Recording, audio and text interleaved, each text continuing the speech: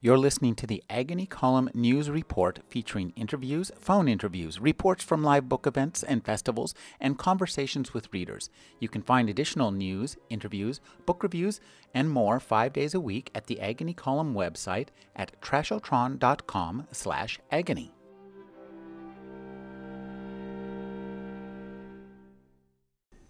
When those men rode down to the fording place last night, I thought us done for.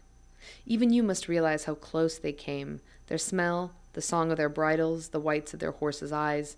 True to form, blind though you are, and with that shot still irretrievable in your thigh, you made to stand and meet them. Perhaps I should have let you. It might have averted what happened tonight, and the girl would be unharmed. But how could I have known? I was unready, disbelieving of our fate, and in the end could only watch them cross and ride up the wash away from us in the moonlight. Thea Albrecht is the author of The Tiger's Wife.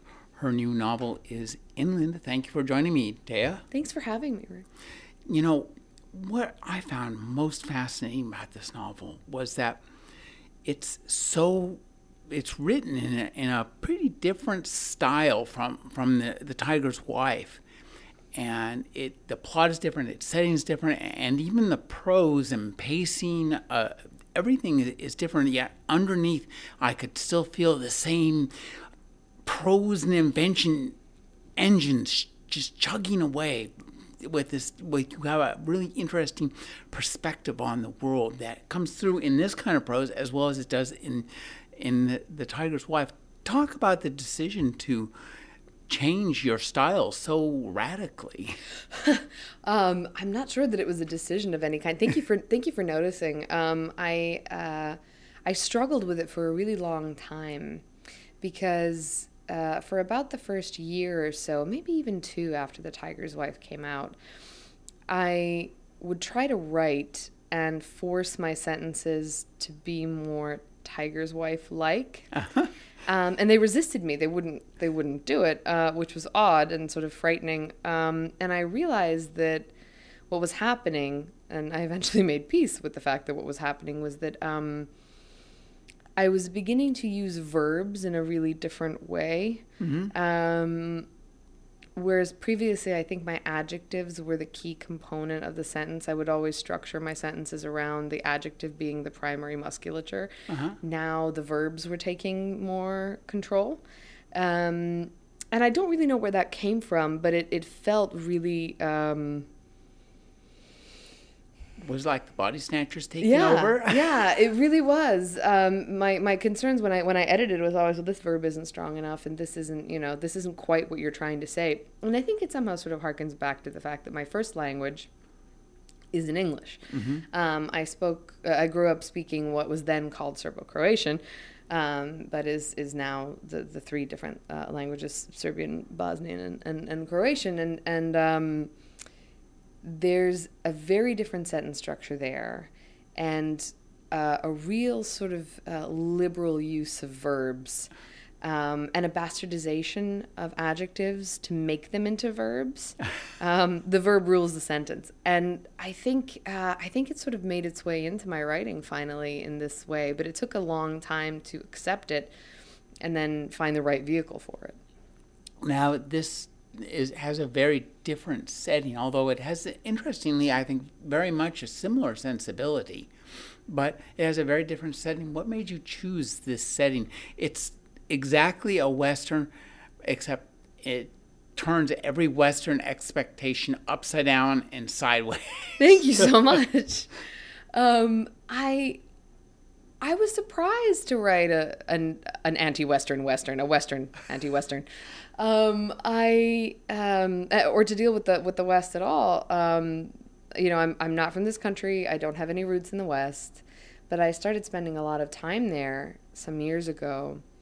And after a lifetime, a childhood certainly, and then a lifetime of moving around, growing up on the move internationally, Belgrade, Limassol, Cairo, and then being all over the place here in America, it was the first time that I connected to place homecoming, this idea of homecoming at the forefront. And it was very weird and very powerful, and I longed to go back whenever I left it. You know, I would find myself planning when I could get back out to Wyoming, to Arizona. And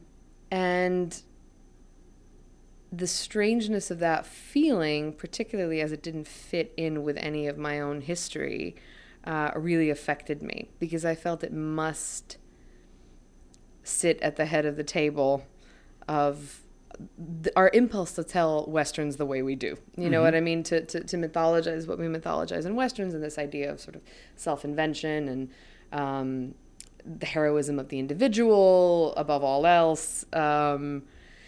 And so I knew that it would have to come into play somehow. And so I started researching the West and wrote a novel that didn't really go anywhere. And I was continuing to research when I came across the story of the Red Ghost in a podcast that I really, really love called Stuff You Missed in History Class.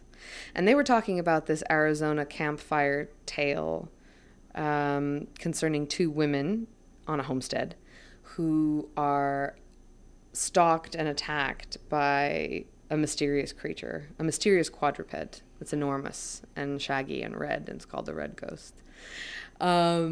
And they have a sort of tragically violent encounter with it. And then the hosts went on to associate that mythology with the real life story of the Camel Corps, which I hadn't heard of before, and was when the United States military brought camels over from the Ottoman Empire to serve as pack animals in the American Southwest. And I just couldn't believe that I hadn't heard this story before at all, in any way, even though I'd been doing research, for years by this point and had spent a lot of time. And I started to dig into the story, and, there were these people who had come over, these young men who had come over, the camel drivers, from a part of the world with which I have a lot of emotional and cultural affinity. And I started thinking about them. I started thinking about these two women on the homestead and what it must have been like for them to encounter this animal they couldn't explain. And the meeting of the true history and the campfire lore was something that really, really affected me. And I knew that I was writing toward that. And I ended up writing the book. Wow.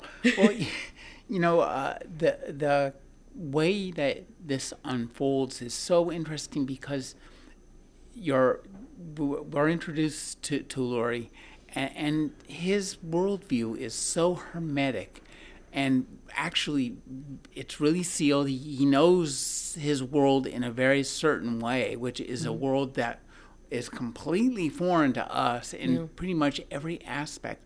So talk about creating and preserving that kind of hermetic seal. It's, in a sense, it reminds me a bit of a work of science fiction or fantasy, because there are elements of the fantastic just in his beliefs, but they're so everyday that to him these things are not fantastic.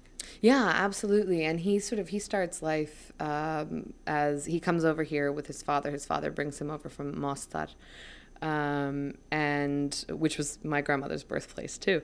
And they'd make a go of it in New York. It doesn't really work out. He ends up being a grave robber, and at some point, quite possibly because of his brief stint in this profession, he begins being able to see the dead. Lurie sees dead people. And it is really matter of fact for him. And yet I think his entire life he spends trying to figure out what the rules are for why he can communicate with certain dead people and why he can't communicate with others, why it's him they see, why they can't. He has a big realization sort of toward the middle of the book where he realizes that they can't really see each other. So much of his life, I think, revolves around his solitude and his reasons for wanting to be alone and sort of preserve that worldview, and the isolation of certain things that make him who he is versus his desire to connect with people, and to make a life. So there's the sort of the running portion of his life, which is the impulse to flee, his ability to see dead people, this marshal who's on his tail his whole lifetime and whom he sort of occasionally perceives as more of a threat than he actually is. You know, he has this mythical relationship with the marshal, and so what comes to represent home for him is this camel that he's riding, Burke, his lifelong companion. On the other hand, there's his impulse to connect with the Cameliers, to connect with people who are living in actual communities. And it almost never works out, this life of stasis. So I think it's actually his fleeing that makes him the way he is. You know, he carries this worldview with him in a kind of perfectly preserved state. Yeah, well, it's so interesting to read it because it is so sealed. And you know, actually, I hadn't twigged to the running aspect, but that makes perfect sense. He is never at home in any one place. He's always looking for the next place, but he never seems to have a destination, right? Which is a really again. Boy, I just took to that. he never has a destination. He just has a will to go. Yeah. Now, a lot of his portion of the book is told in the first person. Mm-hmm. And he is talking to somebody. So tell us who he's talking to. Sure. So the first chapter that actually starts the book, which is called The Missouri, he's speaking to an unnamed, unembodied, disembodied second person. He addresses someone as you. Throughout, you do get the sense that they've been together for a long time, and it's only in the second chapter that it is revealed that whom he's speaking to is actually Burke, his camel, that he acquired and then later stole when he was part of the Camel Corps. You know, I think this becomes such a powerful relationship, and Burke is a really interesting character, or even though he's not exactly a character. So talk about that, creating a recipient for the conversations that Lurie has, you know, essentially with himself, sort of, but also it's so becomes so poignant as I read it. Anybody who's ever had a dog or talked to their dog or their snake, maybe, I don't know who that would be, but we'll just find out feel that real tug of the odd but super strong love between a person and an animal, a human and an animal. It just seems like they are the equivalent of a human in so many ways. Yeah, for certain. And I think that it's a very, very powerful relationship that we've built as a species. You know, mm-hmm. Our animal companions come to embody so much of our own, you know, we project so many of our own desires and fears and anxieties onto our animals, and they become, I think, an embodiment of what we imagine to be our purest selves. You know what I mean? It's this pure love. And because they're animals, they can't think or do any wrong. And so, you know, we sully them by our very presence. At the same time, we value them most when they exhibit anthropomorphic traits, right? But I think with Burke and Lurie, so much of it is about this notion of, because we follow them for just about 40 years. And so much of their relationship is about the passage of time. And the two of them having borne witness, I think in Lurie's words, to all these miraculous changes in in the building of the nation, in the destruction of other nations, in the advent of the railroad, or actually not the advent, but the arrival of the railroad, and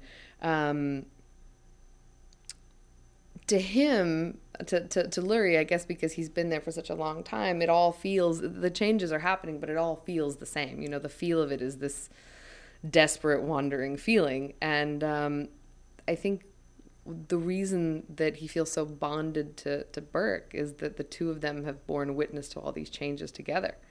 And only they know it. Now you have another character, Nora. She also has an imagined conversation. She also has an imagined conversational accomplice.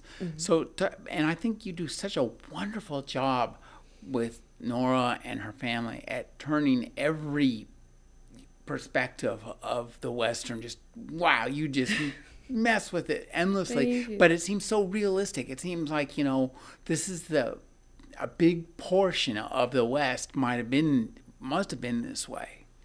I think I did a tremendous amount of research and read a lot of homesteading diaries, like homesteading memoirs, journals, letters, to get the feel for sort of daily life and the small petty trials of existence, and also things that were super, super high stakes, like the moving of a county seat, which could destroy the lives of everybody who was in the former county seat very, very easily, and which is sort of in the process of happening when we meet Nora and Emmett and their sons. I think what really struck me about Nora was her solitude, and I think that her solitude and isolation, and that also struck me about Lurie. The same thing, sort of, I wanted to examine, not consciously. I ended up examining and then later realized that it was because I had wanted to examine the solitude and isolation of characters who would have a unique perspective on something that to them was every day, but that to an audience would be, completely out of this world. Right.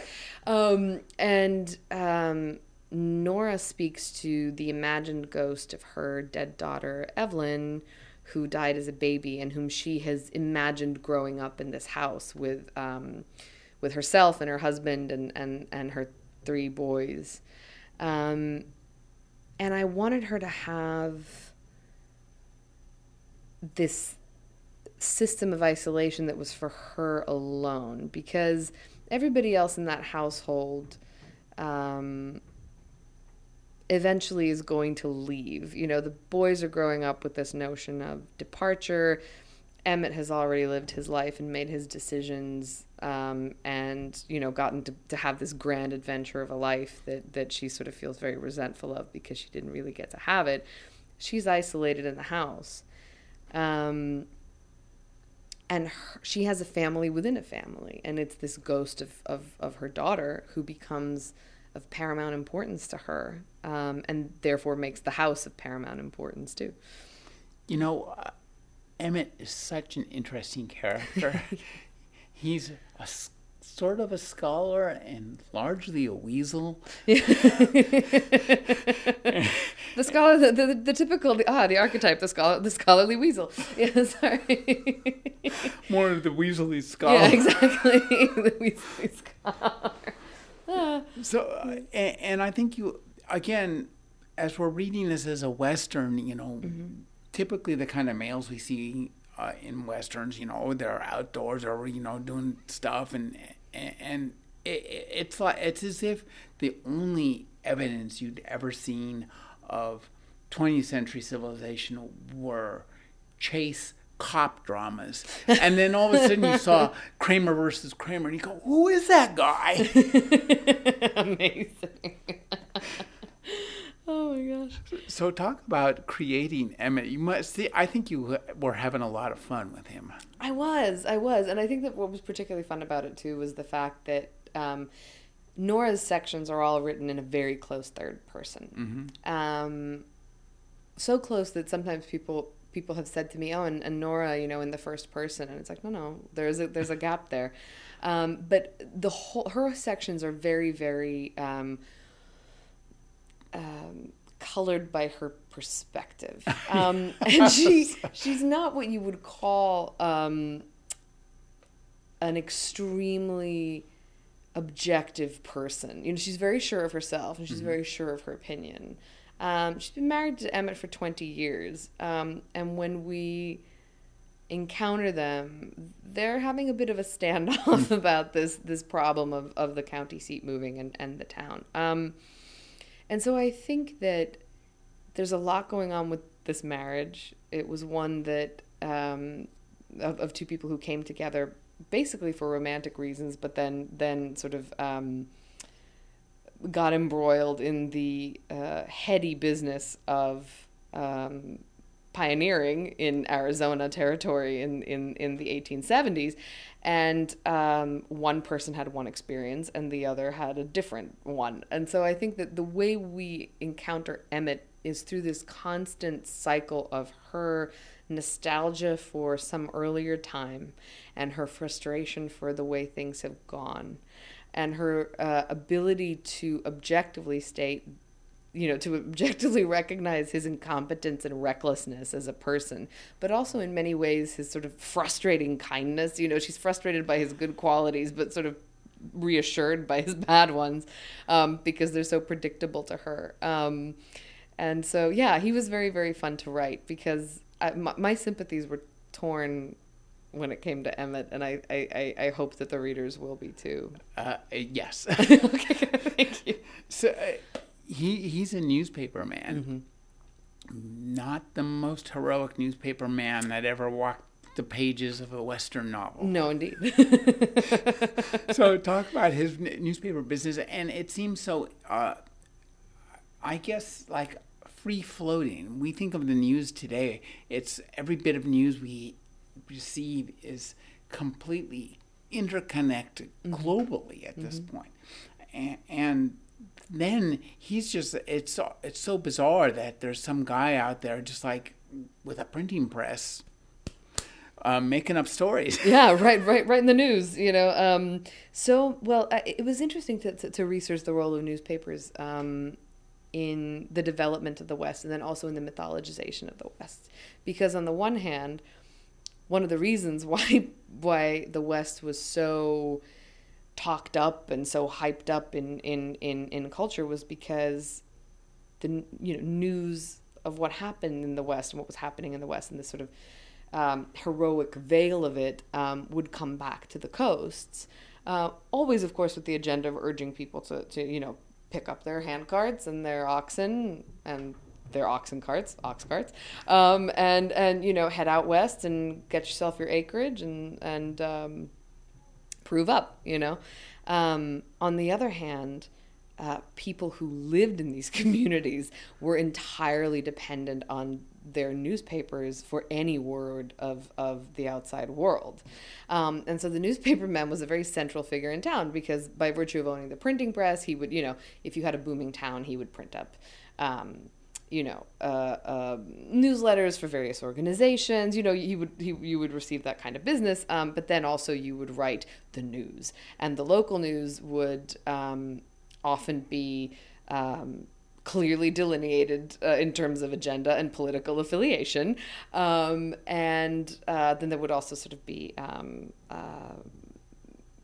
fluff in there, like who's in town and where are they staying and who's visiting, often in these very long unattributed articles. But Emmett, I think, sort of fancies himself a real newspaper man, and he takes this responsibility. Himself as the important.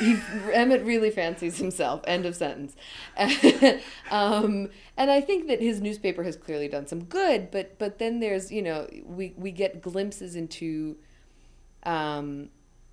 aspects of his newspaper business that have not been necessarily very fair or even-handed. For instance, the doctor comes over and it becomes clear from his conversation with Nora that there's been multiple attempts on the part of the Spanish-speaking population of Amargo to get the Spanish language included into the newspaper, and that Emmett has sort of wholesale rejected this idea. The newspapers are meant to be written in English, according to him, which is a frustration. On the other hand, by pure accident, his newspaper has become the vehicle for this conflict between the townspeople of Amargo and the townspeople of Ash River, who have a competing newspaper, which is owned by a cattle baron who wants to have the county seat changed over. So Emmett's lack of conviction in certain avenues is not the most beneficial thing considering his platform. Well, I think you do a great job of creating a hyper-realistic West, because it's once very weird and kind of foreign seeming to us, but also it's like most lives, it's dominated by mundane activities. Where's the water, etc., and there's a drought here, and you do a great job of like unearthing those kind of archetypes in the West that still swim beneath our civilization here in the 21st century, those big fish. And the cattle baron is certainly one of those big fish that we still have those swimming beneath us even as we speak. For sure. They're very big, and they're swimming very destructively. They leave a wide awake in their path. Yeah. Well, I think what I like about that is that even though this novel is really firmly set in its time, in its place, you do a good job of evoking stuff that's happening right here and now, and are allowing the people who are reading it, who live right here and now, to say, "Oh wow, that hasn't changed a lot, has it?" Yeah. And I think it was a surprising thing to thank you for saying that. The first draft of the novel was finished, I think, around September or October of 2016. And it already had all these elements in it. Mm-hmm. And imagine my shock for the 2 years that I was editing it afterwards. There was something it was deeply disheartening to see so many things that I had found out about the past just cycling back into prominence in the present. And I guess to some degree, it's heartening to think, oh, well, we cycled out of it before as a society. The madness takes hold of societies and rips them apart, but then they get back, they reconfigure and are better for it, and they go on to sort of, they lean toward the better angels of their nature, and we progress as a species, but then so far. But then we always inevitably cycle back into madness again, and it's a overall disheartening thing to realize. I thought you did a really good job of leaving large swaths of things sort of unsaid. You would just show it, and I'm thinking now in particular of the way you painted the picture of the frontier. The Indian nations are still out there. They're still whole, and they're still pretty aggressive and pretty scary to the people who are not heavily armed. And I think, so talk about the process of winnowing, I imagine, must have gone on in terms of like only having the portions of the contact, with the Indians and that kind of stuff that was, relevant to this kind of tale, which is essentially what happened is very, very low key, aside from. It was a struggle because on several levels. You must have had zillions of pages of research saying, write about me. I did, and I think and knowing what I know about Westerns and what Westerns have done, the classic Westerns and what they've done to frame the mythology of nation building that was taking place at the time in the particular way it's been framed. I was very nervous to not center native stories more, for instance. Mm-hmm. However, the structure of this book was set by history. I was interested in these two narratives and the way they came together. And so, as you say, it became necessary to do the research, but then to have... sort of have this is such a cliche, but to have the sort of iceberg situation, where there's all this, where there's 90% of the mass is underneath the surface, and it informs the 10% that's above, but you only see the 10% that's sticking up out of the water. I wanted to write particularly with in relation to the relationship between settlers and Native Americans. I knew that I wasn't going to be able to write a point of view character who was Native American. There are some stories that exist about the camel's presence in Native culture, the interactions of the camels and Native people. Those stories are very difficult to get hold of, and they're very, very private stories. And I didn't want to come barging in and take one of those stories and co-opt it into this novel. Mm-hmm. But I did want to, failing that and knowing that my characters couldn't have 21st century politics in 1893, I wanted to show not only how larger politics played into the framing of narratives about Native people and settlers, but also how personal bigotry works. Even in people who, think themselves as progressive. Nora thinks of herself as very progressive, but actually so much of her character, everything about her, rests on a particular decision that she made as a younger woman based on her prejudices. Mm-hmm. And the way she feels about that relationship between the people who were here first and herself. So I wanted it to inform everything really, really heavily.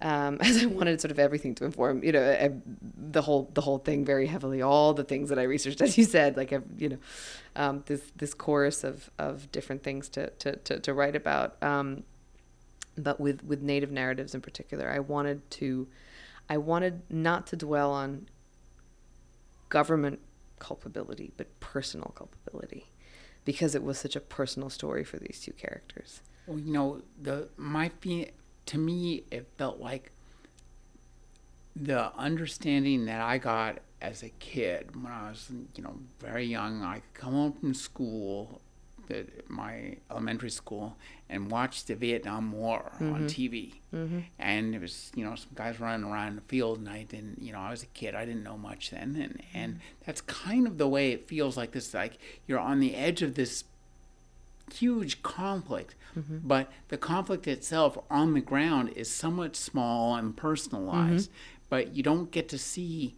you just get to see glimpses of the personal, and you don't really even get too much of a sense. You get a sense of the big picture, mm-hmm. but not much, and that's what makes it so big and kind of scary and interesting.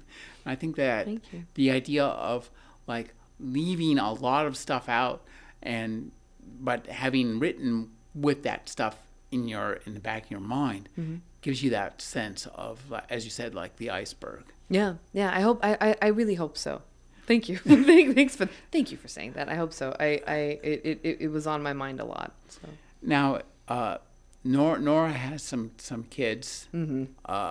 3 of her own, and an extra. So an extra. So talk about the kids who are wonderful characters. I just really, really love them, especially the youngest, who was the one who sees the red ghost. That's right.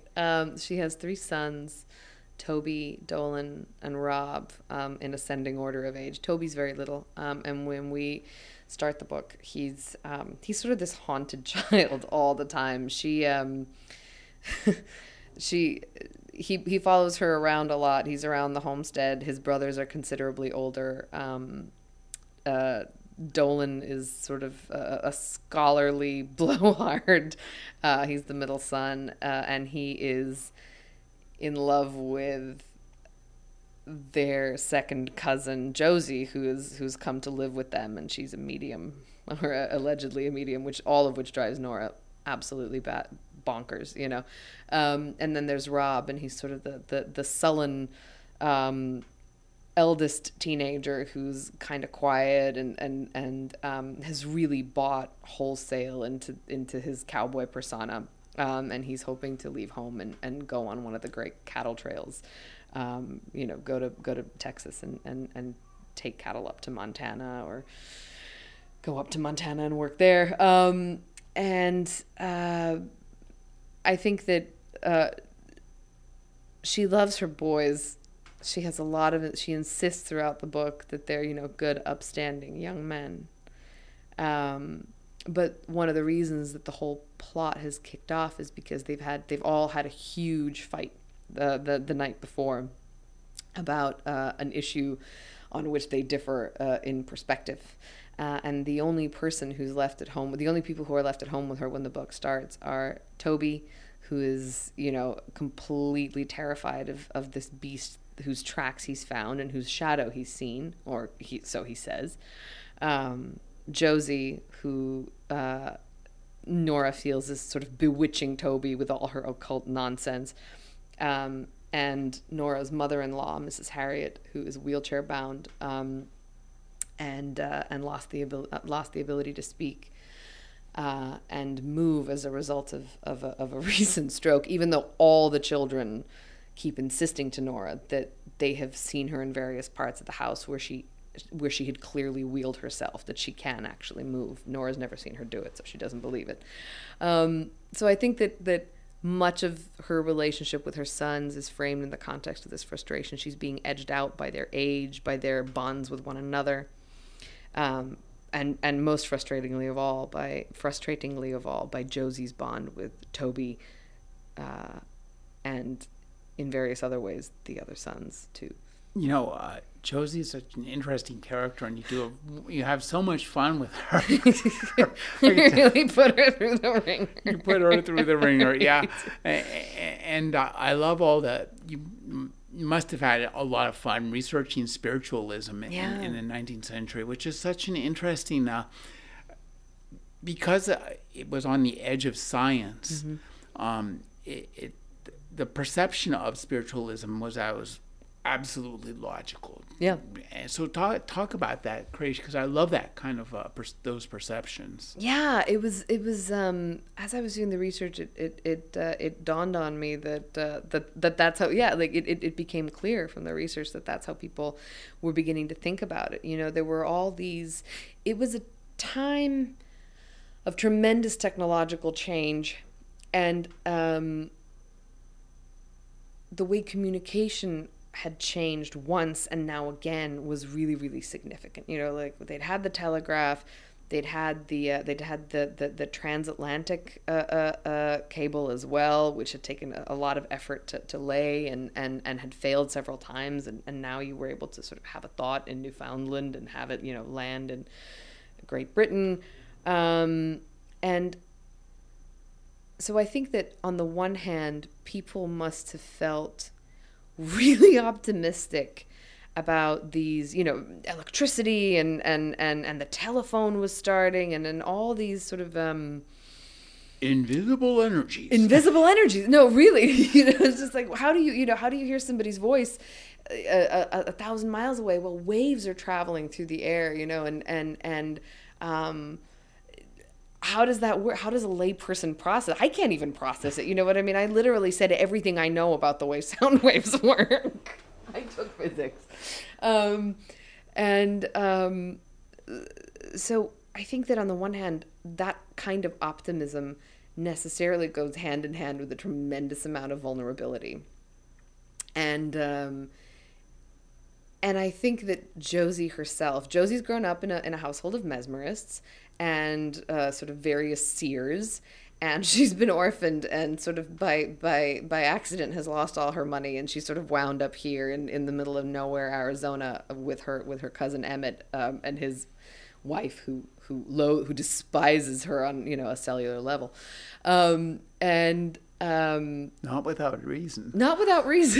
But I think that Josie really believes, that she has these abilities, and Josie to some degree is vulnerable to her own deceptions, whether she's exercising deceptions or not. She's certainly vulnerable to the belief that she is, and so other people in town become vulnerable to it too. And Nora, of course, is extremely resistant. Emmett's fascinated by it, and this is one of the ways in which he's playing his big newspaper man role. He sort of attends Josie's seances, and and tries to figure out, is it real, is it not, and he can't quite decide what side he comes down on. Nora has decided the minute she laid eyes on the girl, right? And it's a no, despite the fact that she's carrying on this decades-long conversation with her own dead child. Yeah. But she insists, it's a figment of her imagination. She knows that her daughter Evelyn isn't a real ghost, or so she claims. But when that moment of vulnerability between her and Josie happens, when Nora sort of has a crisis of faith about her daughter, it is scientifically based. It's based on these issues of invisible energies and the fact that suddenly there were technologies that dealt with distributing and harnessing invisible energy. And people often wondered, is reaching into the afterlife just a matter of technology? Are we 2 steps away from achieving that? Well, I think too that you talked about technology, and there's a lot of, actually there is quite a bit of new and, to the people of that time, wondrous technology being just laid out. The telegraph, as you say, and then the telephone, and of course, who gets the first telephone? The richest guy. Of course. There. But I think that again, that was another aspect of this book where, even though it's very, very firmly and convincingly, in this time, we experience the same kind of thing in our time, and I think that those kind of parallels, bubbling up underneath the surface like that, it must have been kind of fun for you to write that. It was very fun. It was also very surprising. I because when you're writing, you're in the middle of, you're in the thick of it, and you don't really. You're talking to ghosts. Right, you're talking to ghosts. It's true, all the time, and you don't really see the forest for the trees at all. You're just sort of blundering around from scene to scene. You're trying to make the connections, and then on the occasions when I would sort of raise my head and realize this is not so dissimilar, whether it was about the technology or about the politics or about the use of newspapers with respect to political agenda or narratives of othering. It was really like it really shook me many times. I'm sorry, I laugh when I'm nervous. Well, the other, you had talked about the conflict with the county seats, mm-hmm. and there's one just absolutely wonderful part where Nora writes a letter, and I just thought, you do such a good job of investing us in these characters and setting them up, and Emmett, in his Weasley mode, and Nora in her kind of like, don't mess with me mode. Yeah. I thought the payoff for readers of reading her letter that she's written, you just think, wow, cool. Thank you. So talk about, just like... And then she burns it. Well, what interests me too is that the way you use these things to give us the joy of plotting at a different level than that of a gunfight, a cattle drive, or bad guys coming to the town, but it's still just as evolving and joyous for us as readers to experience. Thank you so much. I wanted to. I had a conversation with my students some years ago about writing historical fiction, and I was beginning to write this novel, and I was struggling with how to make that the urgency of a county seat moving really, really resonate with the 21st century reader, right? Because it doesn't, I mean, you can sort of get those echoes in, but time has passed, and the way our I don't want to use the word empathy because it's such a loaded word, but it's true. The way our empathy, our ability to place ourselves in a context, in a situation not our own, and relate to others who are in those situations, works is very limited, right? Mm-hmm. And so we were talking, and my students were like, what's the problem? And I said, essentially, it's how do I convince you that it makes sense that horse theft is a hanging crime? You know? Mm-hmm.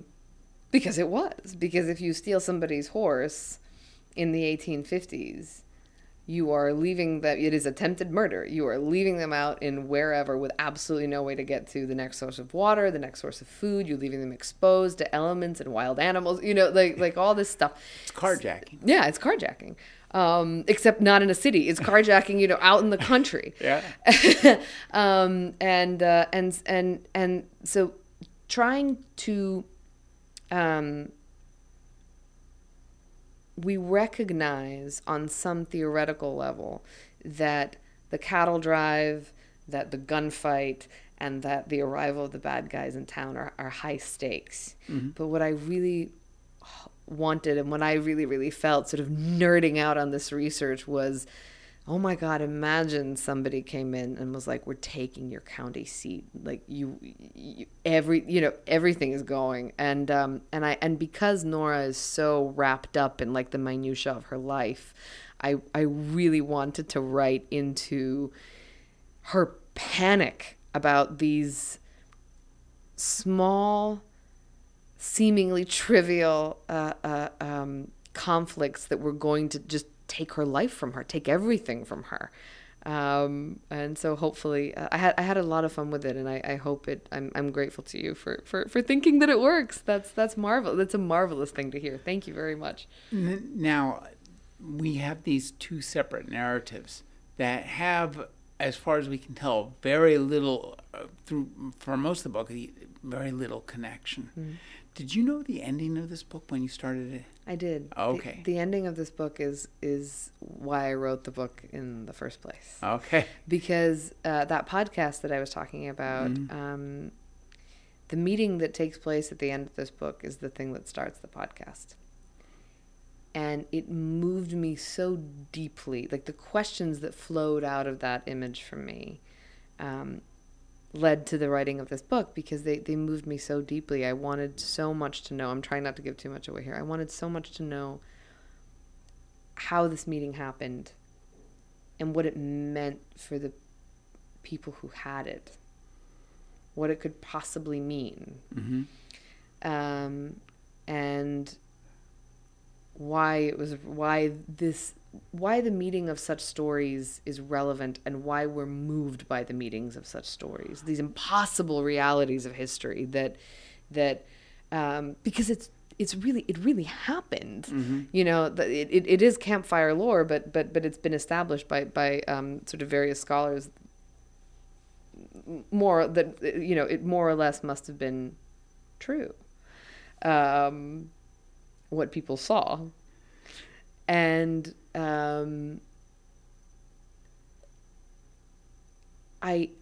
so what I knew when I wrote this book was who the characters were going to be. When I started writing this book, I knew that there had to be a narrative one day long in the life of this homesteading woman, that there had to be a narrative 40 years long in the life of this other character, and that the end of the book was going to be this meeting. But what the emotional condition of everybody as they arrive was, and what it all meant, I didn't know any of that. And there was a great freedom in having those restrictions, you know, because every time I got lost or sort of sidetracked, it would be, but like, what you're going toward is this ending. Well, that's the magic of creativity is not in its limitlessness, but rather in the limits that are imposed upon it, that you as the creator have to work around and figure out how to make it work once you've like trapped yourself. And as long as it's limitless, you can't trap yourself. And at all. You're going to get a 5,000-page book about nothing. Yeah. What's the line from Wonder Boys, The Genealogy of the Horses? Yeah. Yes. Yeah. Now, yeah. And two, I think this takes us to this book is a story, but in large part what this book is about is the power of story in our lives, the stories we tell ourselves to get by whether it's the story you're telling yourself to get from the beginning of this day to the end of this day, or the story you're telling yourself to getting from the beginning of your like adult life to the end of your adult life, and how those stories can, nest. It's a nested series of stories, Russian dolls of stories, which is I think what we have in your novel. Thank you so much. Thank you. That means so much to me. The new novel by Thea Obroch is Inland. Thank you for joining me, Thea. Thank you so much.